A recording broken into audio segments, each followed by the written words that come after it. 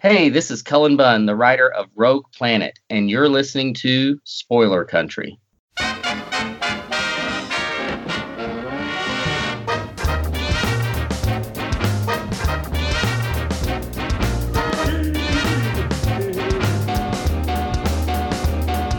Hey, people of Earth! It's time to enter the Spoilerverse via our secret portal at the exclusive Arctic Club in beautiful downtown Seattle with our hosts, John and Kenrick and Casey and Jeff.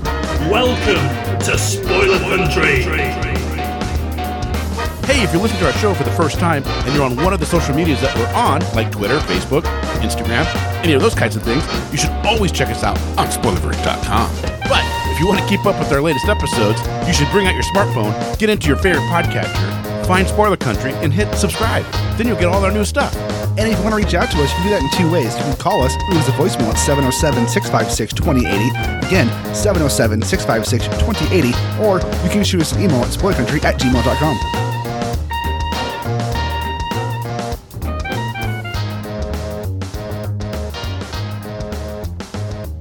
United Armies of the Spoilerverse, welcome back to Spoiler Country. I'm Kenrick Regan. That is Mr. Horsley. And today on the show, well, he's a very prolific writer. He's been working on X-Men, The Damned, Helheim, Deadpool Kills the Marvel Universe. Our own Cullen Bunn. Yeah, he's our own. We own him now. He's one of us. So that's right. He also worked One of us. One of us. Yes. Let's do the chanting. He also worked over at DC, working on Sinestro and Superman, Batman, and Earth 2 and Lobo. Like, I feel like if you just read his bibliography, it'd be a full episode. So yeah, let's not do that. But what we should do before we get to the interview, let's not do that. Before we get to the interview, though, we should tell them what we want them to do. So we can put it at the end of the show. What we're trying to compel them to do, that is for sure. If you're a fan of our show and you've listened to it quite a few times or maybe just one time, and you hear at the very end that will tell you that we're an ocean within the ocean of podcasts, we are Cthulhu. And as Cthulhu compels you to do, open the mind and read more. Yep. But we want to know what Cthulhu... why do I always say you keep putting an N in that word? There's no N. I don't know where it's coming from. Yeah. Cthulhu. What does Cthulhu compel you to do? And we think it could be a lot of fun to see what people come up with. And it could be anything at all. Yeah. You know, it could be funny, inspirational, creepy, scary. What the fuck is wrong with this person? Yeah. You know, it's all open for you to do. Yep. We're curious what you would put there. So hit us up on Twitter or Facebook or Instagram and let us know. Yeah. There you guys go. All right. Well, let's get into Cullen Bunn because Casey had a lot of fun talking with him. Yeah.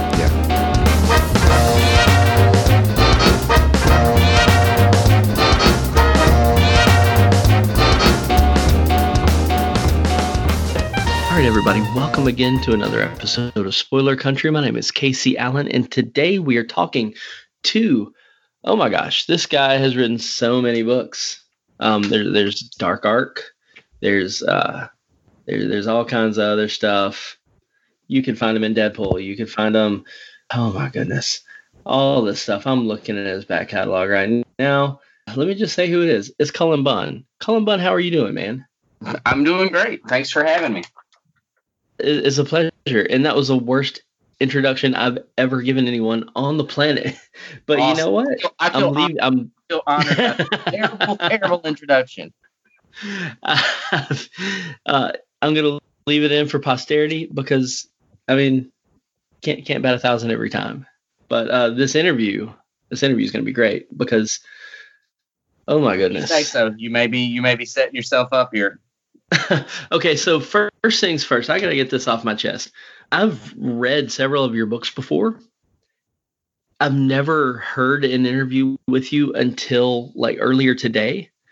And just because of the sheer volume and the fact that you do a lot of horror stuff and your name sounds like somebody that might be kin to Benedict Cumberbatch, I thought you were British.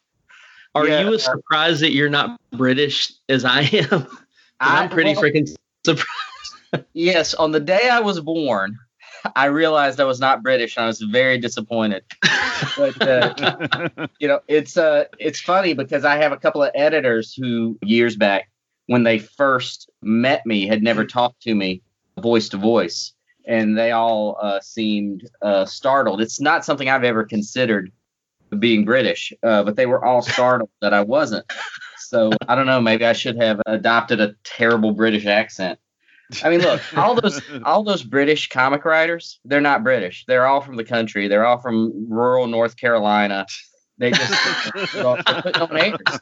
So I don't care, what any of them say. If you talk to someone with a British accent or Australian, for God's sake, Australian, they're all from rural North Carolina. They just don't want to admit it. Man, so I have folks up there. You sound like Skeeter that lives across from my grandma. So, I mean, I heard your voice. I could talk to this guy. Okay.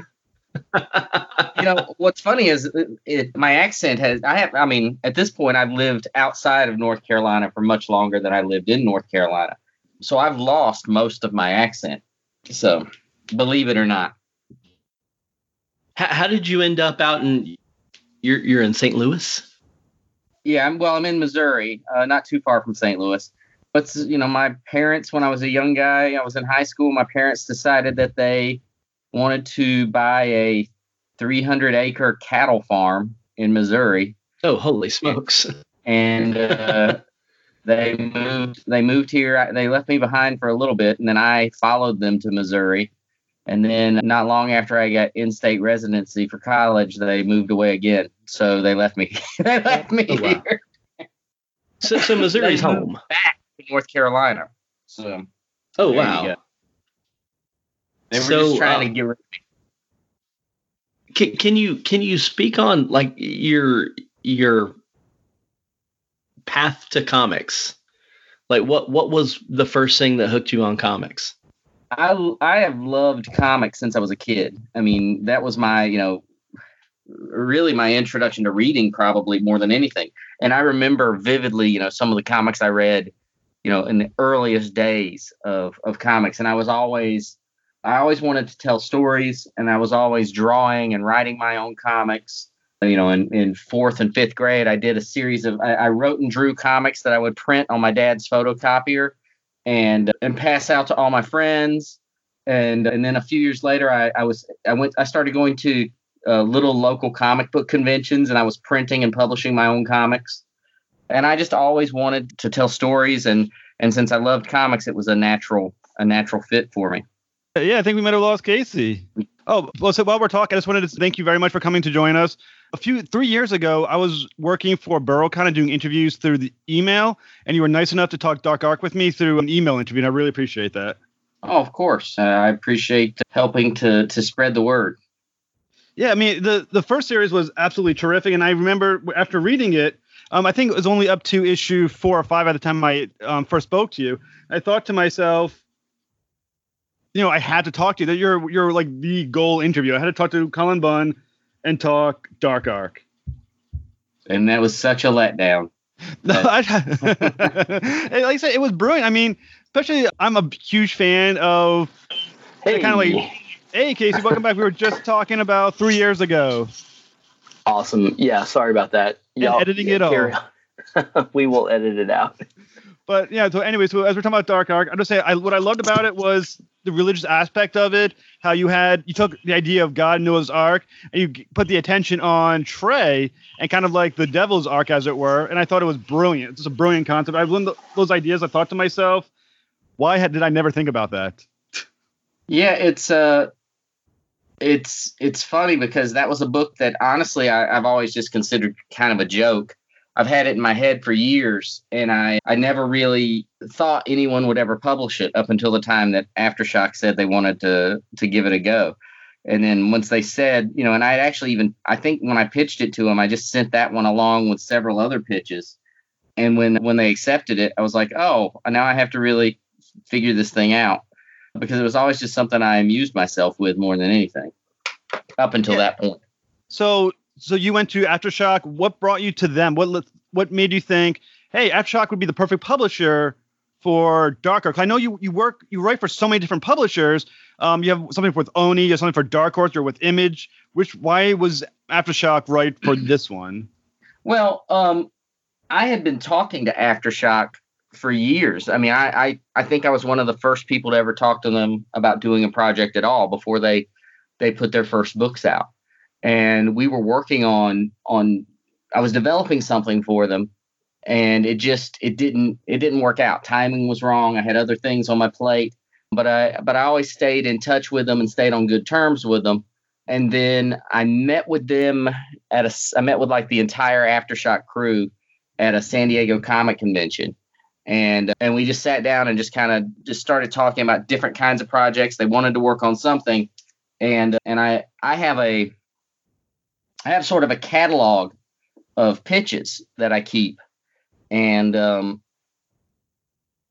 these pitches are anything, they're usually a couple of paragraphs or a paragraph in length. Nothing more than that, just real high concept stuff. Yep. So I sent them, I took after the meeting, I kind of got a feel for what I thought the kind of projects they might like and the kind of things that would be right for Aftershock. And then what I did was I took that pitch and I cut everything out that I didn't think was right for them. And I sent them what was left. So what was your basic pitch to Aftershock? Let's look at the Devil's Noah. Yeah, I mean the simple pitch is we all know the story of Noah's Ark, but what we didn't know is that there was a second ark that was full of all the monsters. And that's a really cool concept. And it's a very simple, it's a very simple pitch, but almost anyone who hears it understands exactly what they're going to get from that book. I mean, like that's of all the books I've done, Dark Ark has the simplest pitch and the easiest pitch for readers to grasp. So I guess my question is, when you were thinking about the miniseries, you obviously had to ask yourself, why will a reader root for or want to connect with Shrey and the monsters, given obviously they're on some level obviously villainous. There's humans on the ship, on the original ship. But what was your idea for how to make readers want to connect with Shrey and the monsters, as it were? Well, I put this character Kali on the ship, who was very much a nice character. This Kali and Janris are both protagonists. They're good people. So I put them on the ship to have sort of an easy entry point for those characters, but for the readers. But then I also wanted to show these evil characters, to show that some of them, while they are evil, or were evil, they have characteristics and personality traits that we can all relate to. So Shrey was definitely a bad guy in a world full of bad people. This is the world that God decided to drown. So it was not it's not a good world anyway. Everybody was awful back then. But Shrey was a bad guy, but he was seeking redemption and seeking safety for his family, and people can kind of relate to that. And with the monsters, it was really a simple matter of making sure that there was always some creature that was worse or more conniving or sneakier or sort of a scumbag, more so than say the Manticore character Cruel, who became sort of everybody likes, the readers really like this character Cruel, and he became sort of a breakout star, although I didn't intend him to be when I first started writing it. And and it's interesting because there are characters like unicorns on Shrey's Ark that feel like they shouldn't have been there. They think that they should have been on Noah's Ark, but they got they got put in the wrong place. So I use those, characters like that to build up a little sympathy and see things from different angles, because there's so many creatures on Shrey's Ark and so many different people trying, different monsters forming different factions and different groups, that I think there were just so many different angles I could explore. And like I said, it's even a good person can sort of relate to a bad character if there are little characteristics that they can empathize with. Well, one thing, when I was creating the questions for this interview, and I asked a question I did ask you about how do you make a sympathetic character out of a bad guy like Shrey, And I was thinking, especially a villain like Shrey, but then I thought to myself, in some way, isn't the villain of Dark Ark God on some level? I mean, he did just wipe out almost all of life on the planet. He ignored the monsters. He ignored Shrey. Is he, on some level, the villain of your story as well? Well, I think there are people in the world that probably think God is a villain, and because of the terrible things that happen in the world every day. And I think there are people that could see it that way. And there are definitely characters in the world of Dark Ark that probably see that. But that was never something that I sat down to write a story with God as the villain. But I could certainly see how that can come across. And I can certainly see that some of the characters would feel that way. Especially, as you said, the unicorns and the humans that were left who are on Shrey's ship, they must be thinking, as you said, why me? And they can't be looking at me on some level. They have to be thinking the devil actually on some level is the one who bailed them out. Well, I mean, the humans maybe not, because they are on Shrey's Ark as a source of food. But, I always think how awful the world probably was at that point. And there are scenes in Dark Ark where we see what a village might have looked like. And there are, body parts and sacrificial altars in houses. And the world was in pretty rough shape. So I've never felt a whole lot of sympathy for most of the people who drowned in the world of Dark Ark, because they were probably horrible people. But then I also had to assume that not everyone in the world was awful.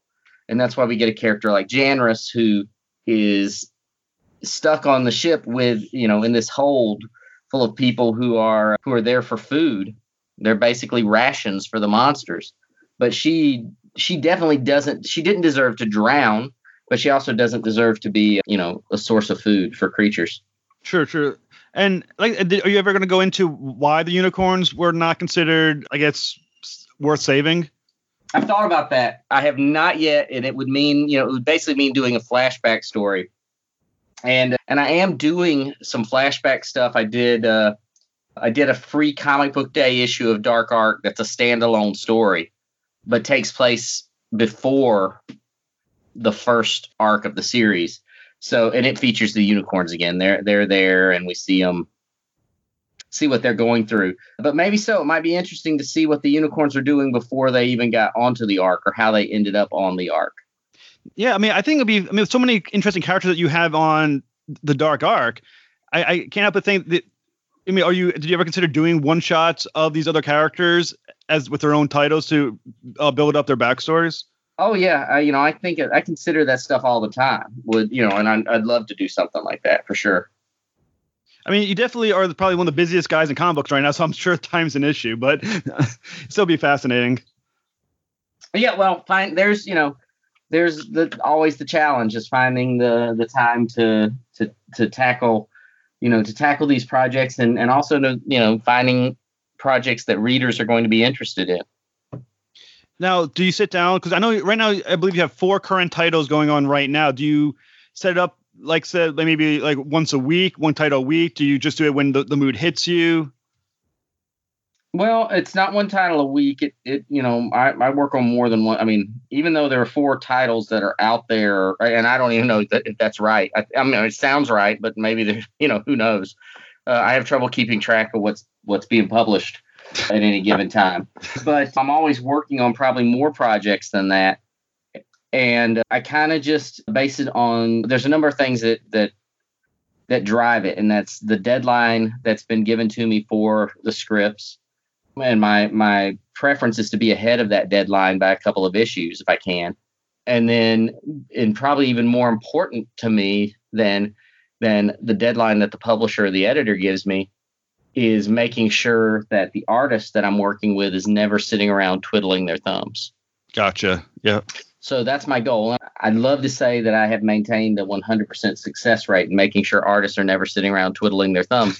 But there has been a couple of occasions that I've failed in my efforts. But I try to keep that in mind at all times. Now with Dark Ark, you're doing, if my memory is correct, you do about 6 issues break for a month or two, 6 issues break. Am I correct on the pattern? I don't know I don't think they have a long break. I think there may be a month break in there, but I'm pretty sure that the issue of the of whatever's coming after the first, say, 5 issues are collected. I think issue 6 is on the shelf pretty quick after that. But I don't remember. Dark Ark the first series ran for 15 issues, and that's all been collected in trade paperback and hardback. And now we're doing this new series, Dark Ark after the flood, and that we're just in the first arc of that right now. Yeah, I'm absolutely loving what you're doing with After the Flood. And I must say, I think the ballsiest thing you've done is that you kill off Shrey in the previous series, and you start off the brand new protagonist in, you pronounced it Kali? Yeah. And yeah, what made you decide, on this new series? Obviously you knew in your previous year you were going to kill off Shrey and create with Kali. What drove that decision? I just wanted something. The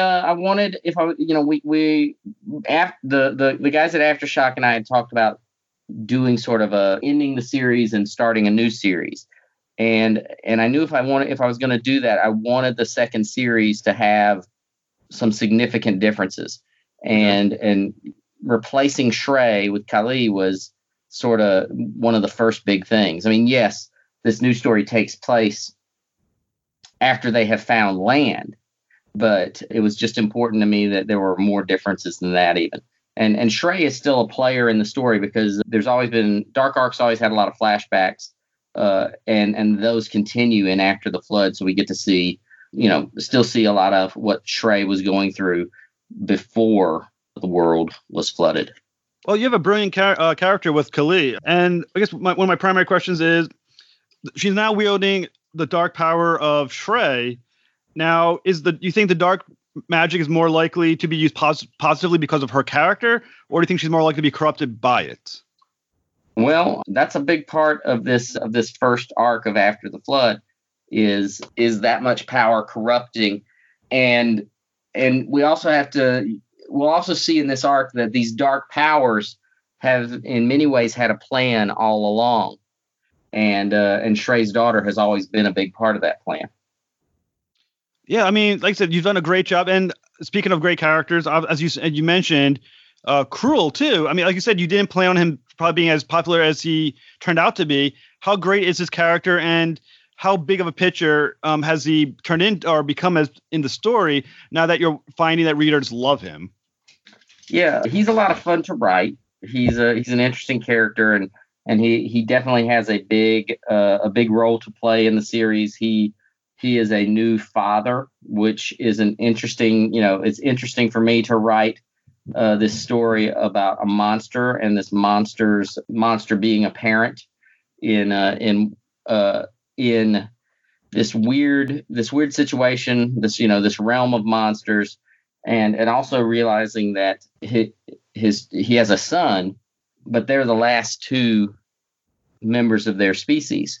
So they are they're essentially extinct already because there's no way to propagate their race. So I just figured this would be a good way to wrap up that title. You obviously have Dark Ark, and then Dark Ark After the Flood, I assume is going to be 15 issues as well.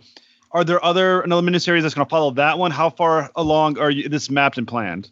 I have sort of a master plan for Dark Ark, and I would love to see 45 issues out of the series. Once I pull it all together with Dark Ark and Dark Ark After the Flood, it's all dependent though. It's not something I've learned my lesson of counting on those things happening, just because the comic book industry and comic book readers and comic book shops, it's very mercurial. Who knows if I'll get to tell the story I want to tell. If I do, that's amazing. And those are big, those are big triumphs, especially, well, just in comics in general, to be able to tell the story you want to tell is shockingly rare. And to do it with a creator-owned book is even more rare. So I hope, but who knows? Well, like I said, I'm sure all your fans are looking forward to seeing the series that will come out for this one. Can you hint at the potential subtitle for the next 15 issues after? I do not have a subtitle for it yet, so I can't hint at that subtitle just yet. Right. No worries. So you have all these books going on right now.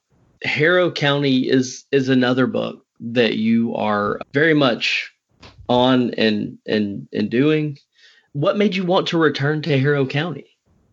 Well, I never really wanted to leave Harrow County. I loved writing those stories, and yeah, in even as I was working on them, I thought, it's one of those situations where there's a few books of mine where I think to myself, I could write these stories forever and be happy. But I also felt that I also feel it's important that a great story has an ending. And I wanted to. That's why the original Harrow County has a definitive. This is the end of that story. But about that time when we ended it, we started talking about, well, the world of Harrow County is a lot bigger. There's a lot more going on, and we could tell more, more stories in that world, just not connected in major ways to that first storyline. I didn't want to do something where the first storyline no longer was important. So we talked to Tyler Crook, the artist on Harrow County, and I talked about a lot of possibilities of what we might do if we wanted to return to tell more stories in Harrow County. And we talked about doing stories in the past and anthology stories and just many, many different variations. But I had this idea for this new story in Tales from Harrow County, featuring Bernice Anderson, who was one of the secondary characters in the original series, and was a character that I always loved. So we wanted to tell something with her that has a little bit of meat to it, I guess. Yeah. So that's why you kind of switched the story from Emmy to Bernice then. Yeah, Emmy's story was pretty much done at that point. And Bernice was a more interesting character to me when we started Tales from Harrow County. And I think there's a big story to tell with her. We're approaching it a little differently. So Tales from Harrow County was Death's Choir was the original 4-issue miniseries. And then we will follow that up with another 4-issue miniseries that continues Bernice's story. But it'll be more of a series of miniseries rather than an ongoing the way Harrow County was. Yeah. So you're going to keep telling, I guess, more, just selected tales in the Tales of Harrow County? Well, it's interesting because the Bernice story, originally I was just going to tell, this one story, and then we'd tell another story that was maybe, not connected at all. But I think this Bernice story, as I was working on it, a new, a larger story unfolded in my mind. So I'm working now, I'm working towards a much bigger story. We're just telling it in smaller miniseries. Oh, that's cool. That's cool. So eventually the whole is going to turn into like this one big mega story or tapestry. Correct. Of the stories will the miniseries will connect into a much more, I guess, epic story once it's all said and done. After reading some of your books, you're like the 3D chess type thinker. You have you got some layers, man. So well, at least it looks that way. Sometimes I do, and a lot of times I'm winging it. So tell me, like, this is more, I guess, nuts and bolts, but the art on the book is done by Naomi Franquise. Did I say that right? Yeah. Rather than Tyler Cook. What was the decision behind that? I guess, was he already occupied with a different property, or you just Tyler, wanted to? Yeah, Tyler was already working on some other projects. One of them being Man or Black, which is another book that I'm doing with Dark Horse. So he was, and he has a lot of other things that that I think he's writing and drawing some books of his own and things like that. So he just didn't have the capacity to do the illustrations and the watercolors the way he has previous. So we had to find an artist who we thought could fill Tyler's shoes, and Naomi, I thought, just had such a great, her style fits into what Tyler had done before, but she's not aping it at all. Yeah. It's her own style, her own take, but it absolutely plays well in the world of Harrow County. Yeah, some really fantastic stuff. And so that leads me to another question in regards to your creative teams that you work with. When you are able to, you know, decide who you're working with. I mean, I'm assuming when you work for, one of the big two, you don't really have much options as to who your art team is. I think Well, they it's arrange definitely you have some say sometimes, but it's definitely a different situation than when you're doing a creator-owned book for sure. Yeah, well, you got that Cullen Bunn clout, man. Yeah, you're right. I take it back. I don't have any say when it comes to. So what is your decision like? What is your process in deciding who you're working with on your creator-owned books?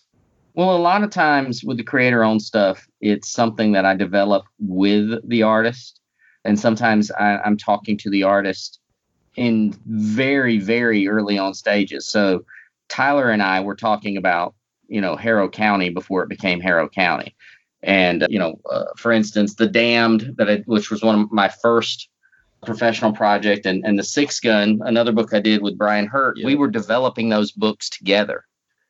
So those are, that's finding an artist who wants to work with me and wants to develop a project with me and figuring out something that we can both get very excited about. That's awesome. In other cases, it's not as frequent, but sometimes I'll pitch a project to a publisher without an artist attached, and the publisher will look for artists for me, and we'll talk about. They'll introduce me to different artists, and we will look through different styles and different portfolios and figure out who I think has a great style for the book. And that's the key, is finding someone who's going to, has a good style that complements the book, but also brings something new to it and kind of elevates the pitch. And that's what you hope to find every time you start looking for a new artist for a project. That's awesome. Is there anyone out there that's really knocking your socks off that you're just chomping at the bit to work with? There are so many artists out there that I would love to work with. There's it's a very long list of artists, more than I will ever in my life be able to fulfill. And it's weird because there are certain artists who I really want to work with, that things are starting to come together on some projects I can't announce, that it sounds like I'll be working with some different people. There's one artist that I feel it's never come together for us, and that Chris Somney and I. Oh yeah, he's fantastic. Chris and I have been very good friends for a long time, and some of the very first things I pitched before The Damned was coming out. So there are 3 or 4 pitches in my archive folder that are, full of Chris Somney art where we were working on a project together, and it just never came together. And we've not worked together on anything that has been published. So Chris would be one I'd really love to work with, only because it feels like we were in it together at the very beginning. We were both trying to break in at the same time and work on projects together, and it's just never happened. You're pretty prolific, man. I'm sure it'll happen eventually. How about we shift gears a little bit to talking about Unearth? Can you tell our listeners a little bit about what our Unearth is, the sales pitch? Sure. Unearth is a book I'm doing with Image. It's co-written by Kyle Strom and illustrated by Baldemar Rivas. It is an action horror title. It's the story. There's this flesh warping disease that has surfaced in Mexico, and a group of scientists and a military escort track the source of this disease into this cavern system. And then once they get into the cavern system, everything goes horribly, horribly wrong, and they realize they are in the middle of a supernatural nightmare. So it's a lot of body horror, a lot of gunplay, a lot of tough characters facing tougher situations. You seem to like your body horror a lot. Well, who doesn't? Well, it's awesome. And I just read. Jeff, do you have any more questions about Unearth? Oh, yes. Oh, okay. Yeah. Hit that up first, because I want to talk about this Rogue Planet, but Unearth, yeah, go ahead and do that. So tell me about Kyle Strom to work with. If there's anything you want to say negatively about him, now's your time. I'm just kidding. I don't have anything negative to say about Kyle. Kyle's a good friend. He's a talented creator. He's obviously a talented artist. If you've read Spread, you've seen his work. And speaking of body horror, he's a fan of that. But he and I just have complementary sensibilities when it comes to horror stories and the kind of weird, wacky stories we want to tell. Now, the thing that always surprises me, I like to write, and obviously I'm nowhere near where you are, but I still do write comic books. And I always think it's interesting. How do two writers work on one title? What's the process like? Well, it's different. I've co-written with a lot of different people over the years, and it's often different. The way I like to do it and the way we work on Unearth for the most part is we outline the series together. We outline the issue. The series is already, we know where the story's going, but then we sit and we outline the issues together, and we kind of break it down first by scenes and how many pages we think each scene's going to take. And then we divvy up those scenes. And so Kyle might take pages 1 through 3, and I have pages 4 through 7, and he has 8, 9, and 10. And I have page 11 and he has 12 and 13. We break it down based on the scenes we're most excited about, the ones we really want to tackle, the ones we think we can do the best job with. And we each write these separate scenes based on the outline. So I know where Kyle's scene is going to end. So I know where mine needs to pick up. And so we write those separately, and then we take them, we merge those documents together, and we smooth it out, so that hopefully no one can really tell who is writing which scene. Yeah, I mean, that's incredible. Let's take up tons of organization. It could probably be more organized sometimes. I think with Unearth, I think Kyle and I both feel a little disorganized occasionally. But yeah, it does take a little bit of organization, a lot of back and forth, and a lot of watching these documents, and a lot of color coding of our outlines, so we know who is writing the blue pages and who's writing the red pages. Well, I mean, one really interesting thing about Unearth is there's obviously, like I said, there's like a virus aspect, plague aspect to the story. And obviously now we're living in the time of Corona. Do you think that adds an extra layer of creepiness to the series that you've created? Yeah, I mean, I think honestly, current times make everything feel a little creepier. But, especially that first arc, Unearth kind of takes a big turn in the second arc and becomes less of this virus story and more, more something very, very different. But yeah, if I'm not 100% sure that I would have written Unearth or started Unearth at post coronavirus. It would have probably struck me a little too close to home, maybe. Gotcha. No, that's totally understandable. I think one of the interesting things that you talk about in issue 6 is the idea of how quickly people adjust to change. And my question, I got 2 questions on that one. First, do you still believe that people will adjust so quickly to such an abrupt change in their lives? And 2, why do you think people are so naturally adaptable to searching for normalcy and adapting to that change? Well, I do think people will continue to change. I think right now we're going through some very rapid changes. And even if you think about self-isolation and social distancing, those changes, so many people are going through that right now. And they're dealing with it.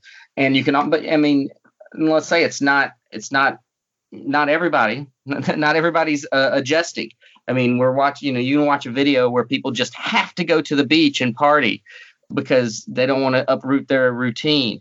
And I think some people I think the people who can change and adapt to change, they have a stronger survival instinct. And I think that comes out in situations like this. And none of us have a perfect survival instinct. We have to lean on other people and friends and family but I think it's all a survival instinct to face these changing times. This is very much the biggest change I think I've faced in my life. I think when I think of a time of change in the world itself, this is it. This is a big one. I 100% agree with you. And I don't know what it's going to look like on the other side of it, but I damn sure would like to survive to see it. And that's why I think people as a whole, nobody likes change. The old phrase was the only person who likes change is the bus driver. But nobody likes change. But I feel like people as a whole can address it because we have a survival instinct. It's ingrained in us. It's deep down in our DNA.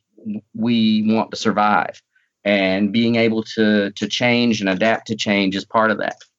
Well, I think another interesting thing about Unearthed is that it also has kind of religious connotations to it, similar to Dark Ark.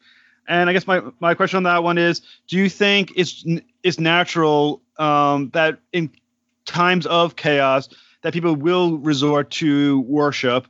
And is that kind of why you place that into your series as a way to kind of reflect that certain part of the population would also go in that direction in times of chaos? Well, I think people do. I don't know that I sat down and said, let's, do a treatise on faith during times of chaos. I've always been fascinated by faith and religion, and it surfaces again and again in a lot of my books, and different takes on religion, different approaches to faith. Those are things that I've always been interested in one way or another. Has some of that interest in religion kind of come out in Dark Ark, specifically, like any of your own personal views? Maybe. I don't know. And I've been asked questions like that before. How much of your personal view is reflected in Dark Ark? And obviously, because I'm writing it, there are going to be some of my, my beliefs surface in that. But at the same time, a lot of that has nothing to do with what I believe. And it's not, I don't try to write stories where I'm getting on a soapbox and preaching about certain things that I believe in. I write stories that maybe tackle questions I have or interests I have. And yes, some things that I believe in will come across in these stories, but I also write stories about characters who have vastly different belief systems than I have. And I don't have a lot of interest in writing stories that are just reflections of the things I believe. I would rather write stories about, it has some of what I believe, but also deals with what other people believe and what other people might be thinking and questions others have. And I write characters who behave vastly differently than I would behave in a situation. And I love writing those characters. So the answer is yes, but I couldn't point to any specific area where I'm like, oh yeah, here's where I'm really gonna nail my readers with what I believe about the flood. So So yeah, speaking of people that believe in things vastly different than what we believe, we get a glimpse of that in the first 2 pages of your new comic, Rogue Planet, if you'd like to talk about that a little bit. And I'm not going to spoil anything, but holy crap. By that second page, I was hooked. And immediately I was like, holy no. It took me a second to remember what scene you were talking about, but I'm like, oh yeah, that's a horrible scene.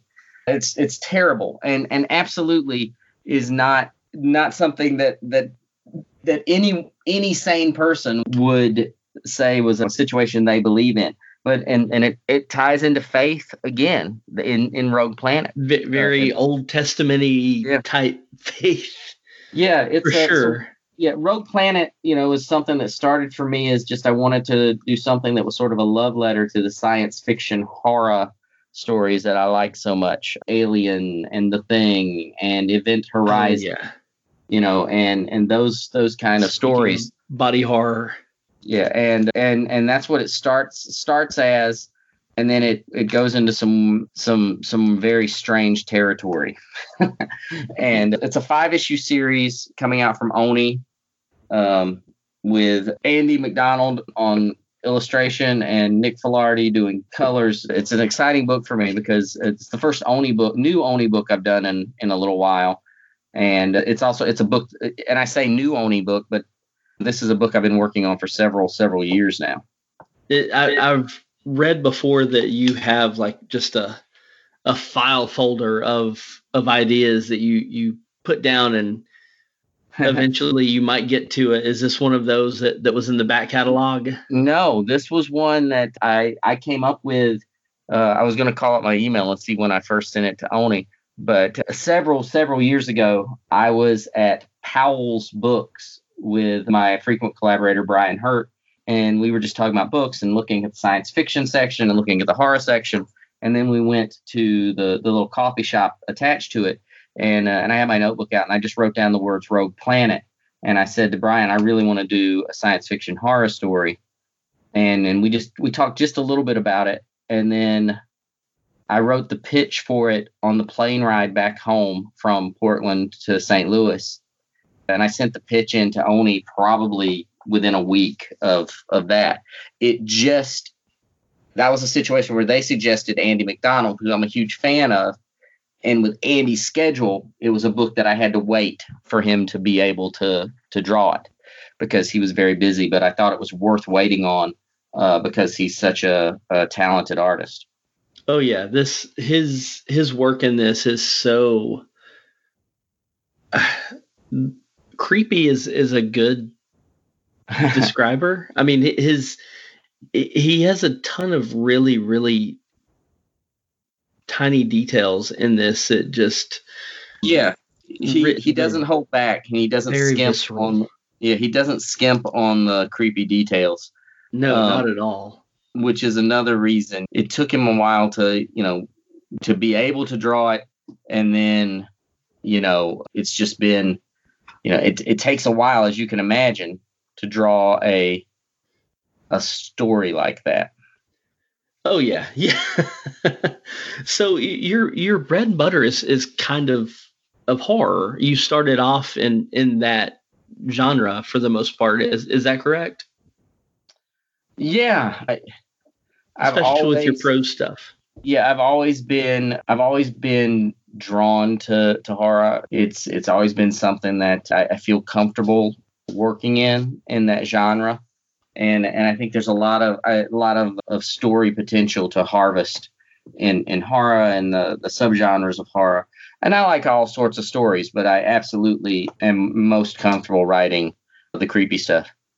Is it hard for you to switch gears because you've done so many other types of comics and writing, but is it hard for you to switch gears between, especially like right now, you have like 4 books ongoing. Is it hard to switch gears going from one script to another? Do you have to take some time in between it and just go, all right, I have to reset my brain for a minute? Or are you able to just turn it on when you need it? For the most part, I can make the switch without having to do a whole lot of resetting. Sometimes for palate cleansers, I don't know. But as an example, if I were writing something that's a dark horror story, and then I'm shifting to something that's much more of an action story, I might watch some action movies that I think are in the same vein, or read some books or stories that I think are in the same vein, just to kind of cleanse the palate and get me ready. But for the most part, I don't necessarily I can't afford the time to spend a lot of downtime between projects. Oh yeah, I can imagine. I'm just glad you didn't say, sit around and watch cat videos. Yeah. Well, if I was writing a cat story, maybe, I don't know, but no, I usually will I can usually shift pretty easily. That's amazing. So you've done a lot for Marvel. You've hit pretty much. There are a lot of characters that you've worked with in that universe. Is there anyone in particular that you want to revisit or haven't had the chance to work with that you want to try? There are many characters that I'd love to write, or write again. I'd love to write more Magneto stories. I feel like I cannot get enough of that character. And I had some plans for that character that I would have loved to have seen unfurl. And, who knows, maybe one day. And and the same can be said for Sinestro at DC, is a character I would love to write again. But any of the Marvel, the darker characters at Marvel or DC would be something I'd love to tackle. Any of the DC horror characters, from Hellblazer to the Demon to Clarion, the Witch Boy, or Blue Devil, any of those kind of characters I'd love to write. As Swamp Thing, that would be a dream character for me. And at Marvel, the same thing. I'd love to tackle some of the horror characters from Marvel's slate for sure. I really think that Marvel is kind of missing an opportunity to pull out some of their really, really good classic horror characters. And it sounds like every now and then. Yeah, it sounds like they're doing something with some of them, even some miniseries stuff. I think didn't they announce a new Werewolf by Night series? I think so, yeah. Yeah, and so they're doing some. I think horror characters for Marvel or DC, they haven't figured out how to make them work yet. And especially not in the long run. So that can be, in horror superheroes, it's tough for I think it's tough for some creators to figure out how to make those stories work. And I think it's tough to see how to sell those stories for some publishers. I'm doing Shadow Man for Valiant, and I think that I'm gonna, that's gonna be a horror series with a superhero in it, but it is absolutely a horror book, and I think I'm onto something special with that series. I'm excited for people to read it because it's going to be different from almost anything else on the shelf. That's awesome. I actually wanted to bring that up. It seems to be working on coming back into the comic scene in a big bad way, and they're really putting out some amazing titles. Was that something that was offered to you, or did you propose that storyline to them, or how did that come about? So the editor, I'd done some stuff with Valiant. I did the Punk Mambo limited series, which was, a supernatural horror character in the Valiant universe. And then the editor of Shadow Man, Heather Antos, and I had worked together at Marvel quite a bit. And I've actually known Heather since before she was working as an editor in comics. So I've known her for years in one form or another. And she, I don't remember who reached out to who. I think I might have sent a tweet about wanting to write some horror characters, and she messaged me and says, "Funny you should say that, because I want to talk to you about something." And she contacted me and asked if I was interested in pitching a story for Shadow Man. So I sat down and came up with, my take on what I would do with that character and where I would take the series over, several arcs, and what I would bring to the book that would be different than what has been seen before and with that character. And luckily they liked it. So there we go. That's awesome. So do you mind if we talk a little bit about nuts and bolts of that's fine. Your creation? So, okay. You're a dad, you have a family, and you work from home. Yes. This is something that a lot of people right now, thanks to the craziness that we're experiencing everywhere, a lot of people are having to learn how to work from home. Do you have any tips for anyone about how to basically compartmentalize, that work and then dealing with your family and being present at both things? Yeah, it's tough, and it is. There's a learning curve to it, and people need to be patient with themselves, because it's surprisingly difficult to get into how to do this at home, especially during sort of a stressful time like right now. I would be lying if I said that this week I've been anywhere near as productive as I usually am. And the reason is I've been a little stressed, and that has, destroyed some of my productivity for the week. So you can't be too hard on yourself about some of those things. But, there are some things you can do that might help. Yeah, I think the biggest one is, this one is easy to forget sometimes, especially when you're crazy busy, is first thing in the morning, take a shower and get dressed. Don't wear your pajamas all day, because when you wear the pajamas all day, it's very easy to just think you're goofing off and lounging around. So I start it just like if I had, a regular 9-to-5 job like I used to have. I get up and I do breakfast and I get dressed. I take a shower and I get dressed and I go to work. And I have work hours. I'm lucky enough that I can be flexible so that if something comes up during the day, I could, take a break and, for a couple of hours, or go have lunch with my wife for, an hour or so, and then come back and I can add that hour on at the end of the day. But I would say if you have separate workspace, utilize it. You don't need to necessarily be in front of the TV trying to work. I don't work in a room with a TV.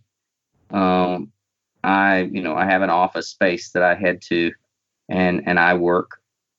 I'm used to it at this point. For the most part, I work from about 8:30 until about 5:30 every day, and that's where I am. I think it helps.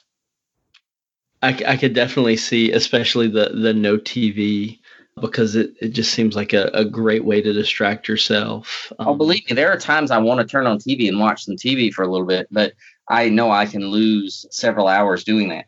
And probably the dumbest thing I ever did was put a couch in my office. Oh, wow. Because, the lure of the couch is pretty strong, but I'm too lazy to move the couch back out. So it's here. I just have to, I have to resist.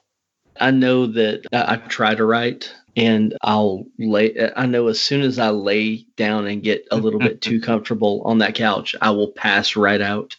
Yeah, you got to be careful of it, for sure. So you have a pretty good method for achieving your work-life balance. So when you first started and you were just getting into comics, you still had your 9-to-5. Yes. What was that deciding factor to when you could leave that and go to comics full time? What was the tipping point? There were a lot of things going on. Even a week before I decided to go full time, I remember I was at a signing, and I told someone that I was there at the signing with. I said I was just in my mind turning over the possibilities of being a full time writer, and I looked at him and said, "There's no way this is ever going to work for me. I just can't make it work." And that was just a week. A week later, I was a full time writer. That's insane. I was starting to get a little bit of work at Marvel. I was starting to get some work at DC, so I could see, where money was coming in. And my boss and I got into an argument, and I went back to my office at the day job, and I called my wife and I asked her. I said, "My boss and I just got into a real big argument. I'm right, she's wrong. And will you give me 6 months to try to make full-time writing work?" And she agreed to give me a chance to write full-time, and it paid off. It was the right time. It was the right moment. There were a lot of factors. We had what we were paying for our house at the time and our mortgage, and she had insurance. That sounds terrifying. And it was scary. And I sit here and think about things, thinking about it right now. If I was at that full-time job today, with knowing what bills are and what insurance is and everything, I couldn't do it. I wouldn't be able to be a full-time writer. And every day I think that it's not going to work. Especially the last 2 years have been a pretty substantial struggle for me in comics. The first 8 years of being a full-time writer, it was amazing for me. The last 2 years have been really tough. It's not an easy business, and I have not a day in the last 2 years has gone by that I haven't doubted where I am and what's going to happen next. So, and that's heightened even right now. It's heightened even more. So yeah, I can imagine, because it's scary for everybody. Yeah, and it's tough for everybody out there. It's not easy, and it's a leap of, we talked about faith earlier. It was a leap of faith, and it paid off. But writing full time is awesome. But a lot of the time that I could spend writing, especially right now, is spent figuring out paths to victory, and how, what do I do next that's going to make this work. And sometimes those answers are very, they're not forthcoming. Well, one question that I have about that is, given the current situation, how do you think comic books are going to adapt to what's happening right now, especially with publishers, and how that's going to affect your schedule and how you approach what's coming next? Well, I wish I had that answer. And it's a question, my phone I've been on the phone quite a bit the last couple of days talking to other creators, and all of us wondering what it's going to look like. I don't have that answer yet. I know that comic book stores right now, comic book stores in the very best of situations, the very best world, comic book stores are a tough business. And right now it's so much more difficult for them. And it terrifies me thinking of what could happen to the local comic shops in the world right now, which is why, you'll see me say over and over again on social media and on my newsletter and things, you got to support your local comic shops. Find out if they're open. Are they doing services like curbside delivery or curbside pickup? Don't forget your pull and hold lists. If you have a subscription list at a comic book shop, consider, if you have the means, which is, I understand that not everybody does, consider gift cards and things like that in the meanwhile, because I would very much like to see the comic book store continue to be a presence in the world. And that's, I think that may be sort of the first line of defense, is figuring out how to help these comic book shops survive these difficult times. Now, and I think that's fantastic that you're worrying about the local comic shop. I mean, one thing I'm worrying about is the professional writers and artists. I mean, you guys, I assume, are under independent contractors. Am I correct? Yeah, for the most part. It's different for different creators. I can talk about myself. I'm an independent contractor across the board. Yeah. Now, some other creators may have exclusives, but they're still freelancers. So it's absolutely going to be very difficult on creators, both creators who are sort of the part-time creator, or there are a lot of creators out there who really rely on conventions for a big part of their income every year. Yeah. And now with conventions postponing and canceling it, they're taking a hit, and that's money they can't count on. And so they're going to suffer. And then, yes, who knows, if it's tough to say what's going to happen with publishing schedules and comic book distribution. I don't have the answers of where that's going to be. But yes, it could impact it will impact the comic book creator. I mean, yeah, especially because there's some publishers that seem like they're talking about having to delay series, having to maybe lessen their distribution, especially because comic book stores, a lot of them aren't open. The ones near that I go to are shut down. So I imagine if they're not distributing comics, they're not accepting further issues from people. Or are they still taking, like, if you make another issue of Dark Ark, another issue of Unearthed, are publishers accepting those issues, or are they closing down and saying, guys, hold off on submitting to us any more issues or whatever? There are definitely some of my, I've talked to some publishers who've talked about delaying the schedule, delaying the release schedule, and things like that. At this point, I haven't found the production side from my side of things hasn't been hit. But okay, good. But it's coming. I mean, I know it is. And that's, and that's why, I was saying earlier, I think, I have to sit down and really think about let's say I'm not working on any paying work.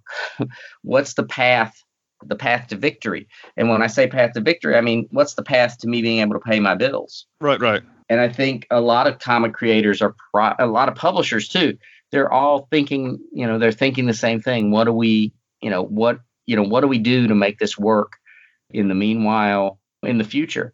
And, the other difficulty is everybody's going to hurt a little bit here. And people are across the board. There's going to be some tightening of the belts, and that's going to be, be an issue that we're all going to have to face together. Yeah. I mean, what makes me nervous about the industry is that comic book collecting is very much almost habitual. Every month you go out, every week you go out, you buy your comic books for that week. You do it again the next week. You sit down, you read. It's definitely something that's your routine. And with the disruption, one thing that could happen as well is that obviously comics will start being distributed more digitally, which once again, if that becomes the new habit, what's going to happen to the stores and the artists when things do open back up and people are done with the stores and are got comfortable buying digital again? You know what I'm saying? Yeah, no, it's absolutely fair to say that buying habits are going to change, and that's it's scary. And then the question is, if those buying habits change, how do the publishers and how do the creators adapt to face those buying habits? And what do we do to get people to go back into a store if they haven't gone into a comic shop in a couple of months and they've gotten out of the habit of doing it? How do you get them back in? And those, and I just as we were talking here, it just dawned on me what Free Comic Book Day, typically the first week in May. Yeah. So I had to go check and see, and sure enough, they've delayed it or postponed it. I don't think they've announced the date yet, but hopefully, we'll have something like Free Comic Book Day to help get people back into the stores again. I mean, I would hope so. I mean, once again, also you're looking at social distancing and things of that nature. And yeah, I mean, it's rough. This is probably going to be the greatest disruption to comic books since the 1950s. Seduction of the Innocent came out. People started telling kids they can't read comic books anymore. It's looking like could be seeing something similar as that level of disruption. Yeah. It's not to bum you out. Oh, you believe me, you can't bum me out any more than I'm bummed out already. And that's the other thing I would say. We talk about surviving working from home. Try to do some things that cheer you up occasionally. I know you're stuck in the house, but try to think about some happiness in your life. Whether that's watching a TV show that you love, like I'm rewatching Parks and Recreation because I feel like that show is so positive. You can't help but feel good when watching it. Yeah. So, do things you enjoy. Don't forget to enjoy yourself a little bit as much as you can. But yeah, if I had that crystal ball that could tell me what comics are going to look like after all this is over, I don't think it will be the same. I think things are going to change. I just don't know how. So, and I know a lot of people are doing things to keep people interested in comics and keep people energized about it. I mean, I'm releasing a bunch of my comics on PDF for free for people to read right now. Less about trying to sell comics and more about just trying to give people something to look forward to and be, you're cooped up and you can't get out. You can't get to the comic shop. Here's some free comics. So hopefully I'll keep people interested in comic books as well. And it'll be something that'll carry over when this all blows over. It can be something that they can turn back to and remember that. Well, that's a great thing you're doing, I think. I only just started. And I'm releasing them on my Patreon page. Yeah. But it's open to the public. So there's a lot of features on my Patreon that are behind a paywall, or I asked for, patrons to contribute money, but I'm putting a lot of comics starting today. Every couple of days, I'll be putting more comics out there for people to read. That's great. Obviously, money's tight all around, especially as time goes on. what can other than your Patreon, or especially with your Patreon, what can your fans do to help you out also during this period of time? Well, the Patreon helps. Just like I said, if you're ordering books, if books are being delivered, from your comic shop or wherever you get books from, you can find plenty of my books out there in trade and comics, and just stay in the loop on the things that are going on. I have a newsletter that I put a lot of content out on and keep people up to date on what I'm doing and where I'm posting stuff.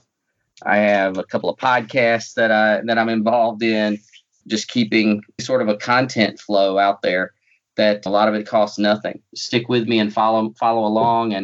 And when you find the means and the interest in reading something that I'm working on, there are obviously plenty of places you can buy books digitally, but there's Patreon, there's digital comics, there's ordering books from your favorite bookseller. But definitely, if your shops are open and trying to make books available to you, I would encourage people to first try to seek books out at their local comic shop. Definitely. Well, we've been talking for about an hour and a half. I think we'll shut down. All right. One thing before you do go, though, once again, you were absolutely fantastic, and I really appreciate you guys. Appreciate you talking to me me and Casey for as long as you did. It was a wonderful conversation, and we do appreciate it. The one thing we would like you to do is, can you do like a Cullen Bunn, and you're listening to Spoiler Country? Sure. You ready for me to do that? Yeah. Right now?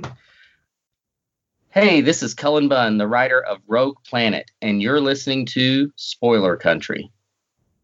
Thank you so much. You are absolutely awesome. We really do appreciate it. Yeah, man. Anytime. I appreciate it. These are weird times for us all, right? So we're going to get through it. You guys keep doing what you do, because I do believe it helps. So thank you so much. Hey, real quick, another thing before we go. Yeah. Give us a shout out to your some favorite comic shops. Who do you go to? So who's doing it right? Interestingly enough, I had a great comic shop here where I live, and they closed down. And it not because of current events, but they closed down a little while ago, and it really crushed my spirits with my comic book purchasing. So I don't have what I would consider a local comic shop that I go to. There are some great ones. There's so many. I could mention tons of comic shops all day long and not mention. And I'd obviously, I'd forget one or two. My buddy Jimmy Z. Johnston, who has co-written some comics with me over the years, he owns a comic shop in Cuba, Missouri, called Little Shop of Comics, and it's a great little shop. I mean, he's got a very small shop, but it's a labor of love, and it's a great store. I love Powers Comics, which is in Green Bay, Wisconsin. That was the store I was going to be doing a free comic book day at this year. And obviously, I mean, and probably still will. We just don't know when it's what the date is going to be, So that's a great store. In Lawrence, Kansas, there's a store called Chops Comics that I was actually supposed to be signing at in a couple of weeks. That's been delayed, but that's a great store. I love Challengers Comics in Chicago, has always been hugely supportive of our work. Distant Planet Comics in Columbia, Missouri. I could just keep going on and on. Really. Yeah, I love comic shops. There's so many great stores, and I'm actually on Twitter.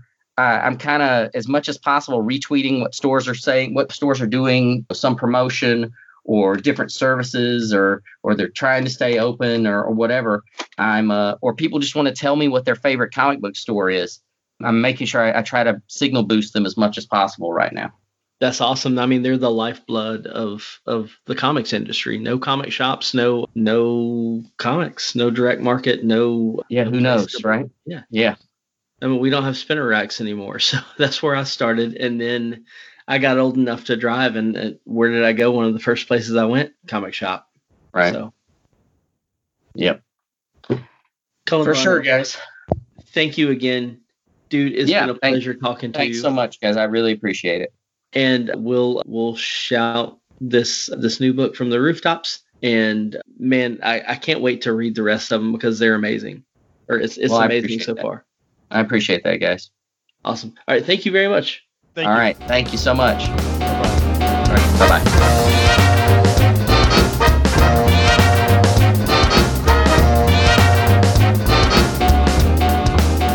So, what'd you think, man? I think it was great. Yeah. I mean, he's done a lot. He's done a lot, man. I follow him on Twitter. I like his tweets, and I like his books too. He's a great writer, and I was excited to have him on. I actually wanted to be on this interview. Like, I legit wanted to be on it with Casey. Yeah. But the time it was at, the day it was at, I wasn't available. And Casey did great, obviously, like he always does. I just was sad because, like, man, I really wanted to be on this interview. But, hopefully we can convince him to come back on sometime so we can talk to him, because the guy's written a lot of stuff. Yeah. He'll come back on, I'm sure. Yeah. It'll be a lot of fun. Well, there you guys go. Another great interview in the books. And if you want to listen to more of those, head over to spoilerverse.com. And there is so much for you to enjoy. There's so much. It's kind of insane how many people we've talked to and the kind of shows that we have and the kind of people we talk. It's awe-inspiring. Like, every day that we have a new show episode coming out, I'm like, how did we get to where we can talk to all these great people and they want to come on our show and we get them on our show? It's just, it's I don't know. It's one of the joys of my life is doing this show and talking to people and having them on and having people interact with us. Yep. All right. I hope you guys enjoyed that. If you did, do me a favor. Do us a favor. Yeah. Go to iTunes or Google Play and just maybe leave us a review. It helps us tremendously. And then possibly share it out if you really want to. Yeah, because that sharing and that review, the sharing tells people you like us, and the review helps sharing people find us. Yeah, sharing is caring, for sure. And what you can also do when you go to our website, spoilerverse.com, and check out all the free content we have there behind no paywall whatsoever, and you enjoy all of our podcasts, us and Bridging the Geekdoms and Misery Point Radio and all the other ones out there that we always, shake it up when we talk about for the most part. Click on that button to store at the top. Go to our TeePublic store. We have t-shirts and hoodies and all the plethora of stuff that's offered there you can get with our logos on them to, one, look fly as hell as you walk around and show everybody that you have great taste in podcasts, and two, help support us to pay the bills, keep the lights on, to keep this stuff going for you and providing it for you essentially at no cost. I know no cost, asking you to buy something and saying no cost is kind of backwards, but it is no cost, and this is just extra stuff you can do if you want to help out. You don't have to do it, but it'd be great if you did. All right, there you guys go. I hope you enjoyed that. And don't forget, in oceans of podcasts, We are Cthulhu. And as Cthulhu compels you to do. Hit us up on Twitter or Instagram or Facebook and tell us what Cthulhu compels you to do, and you can hear yours right here.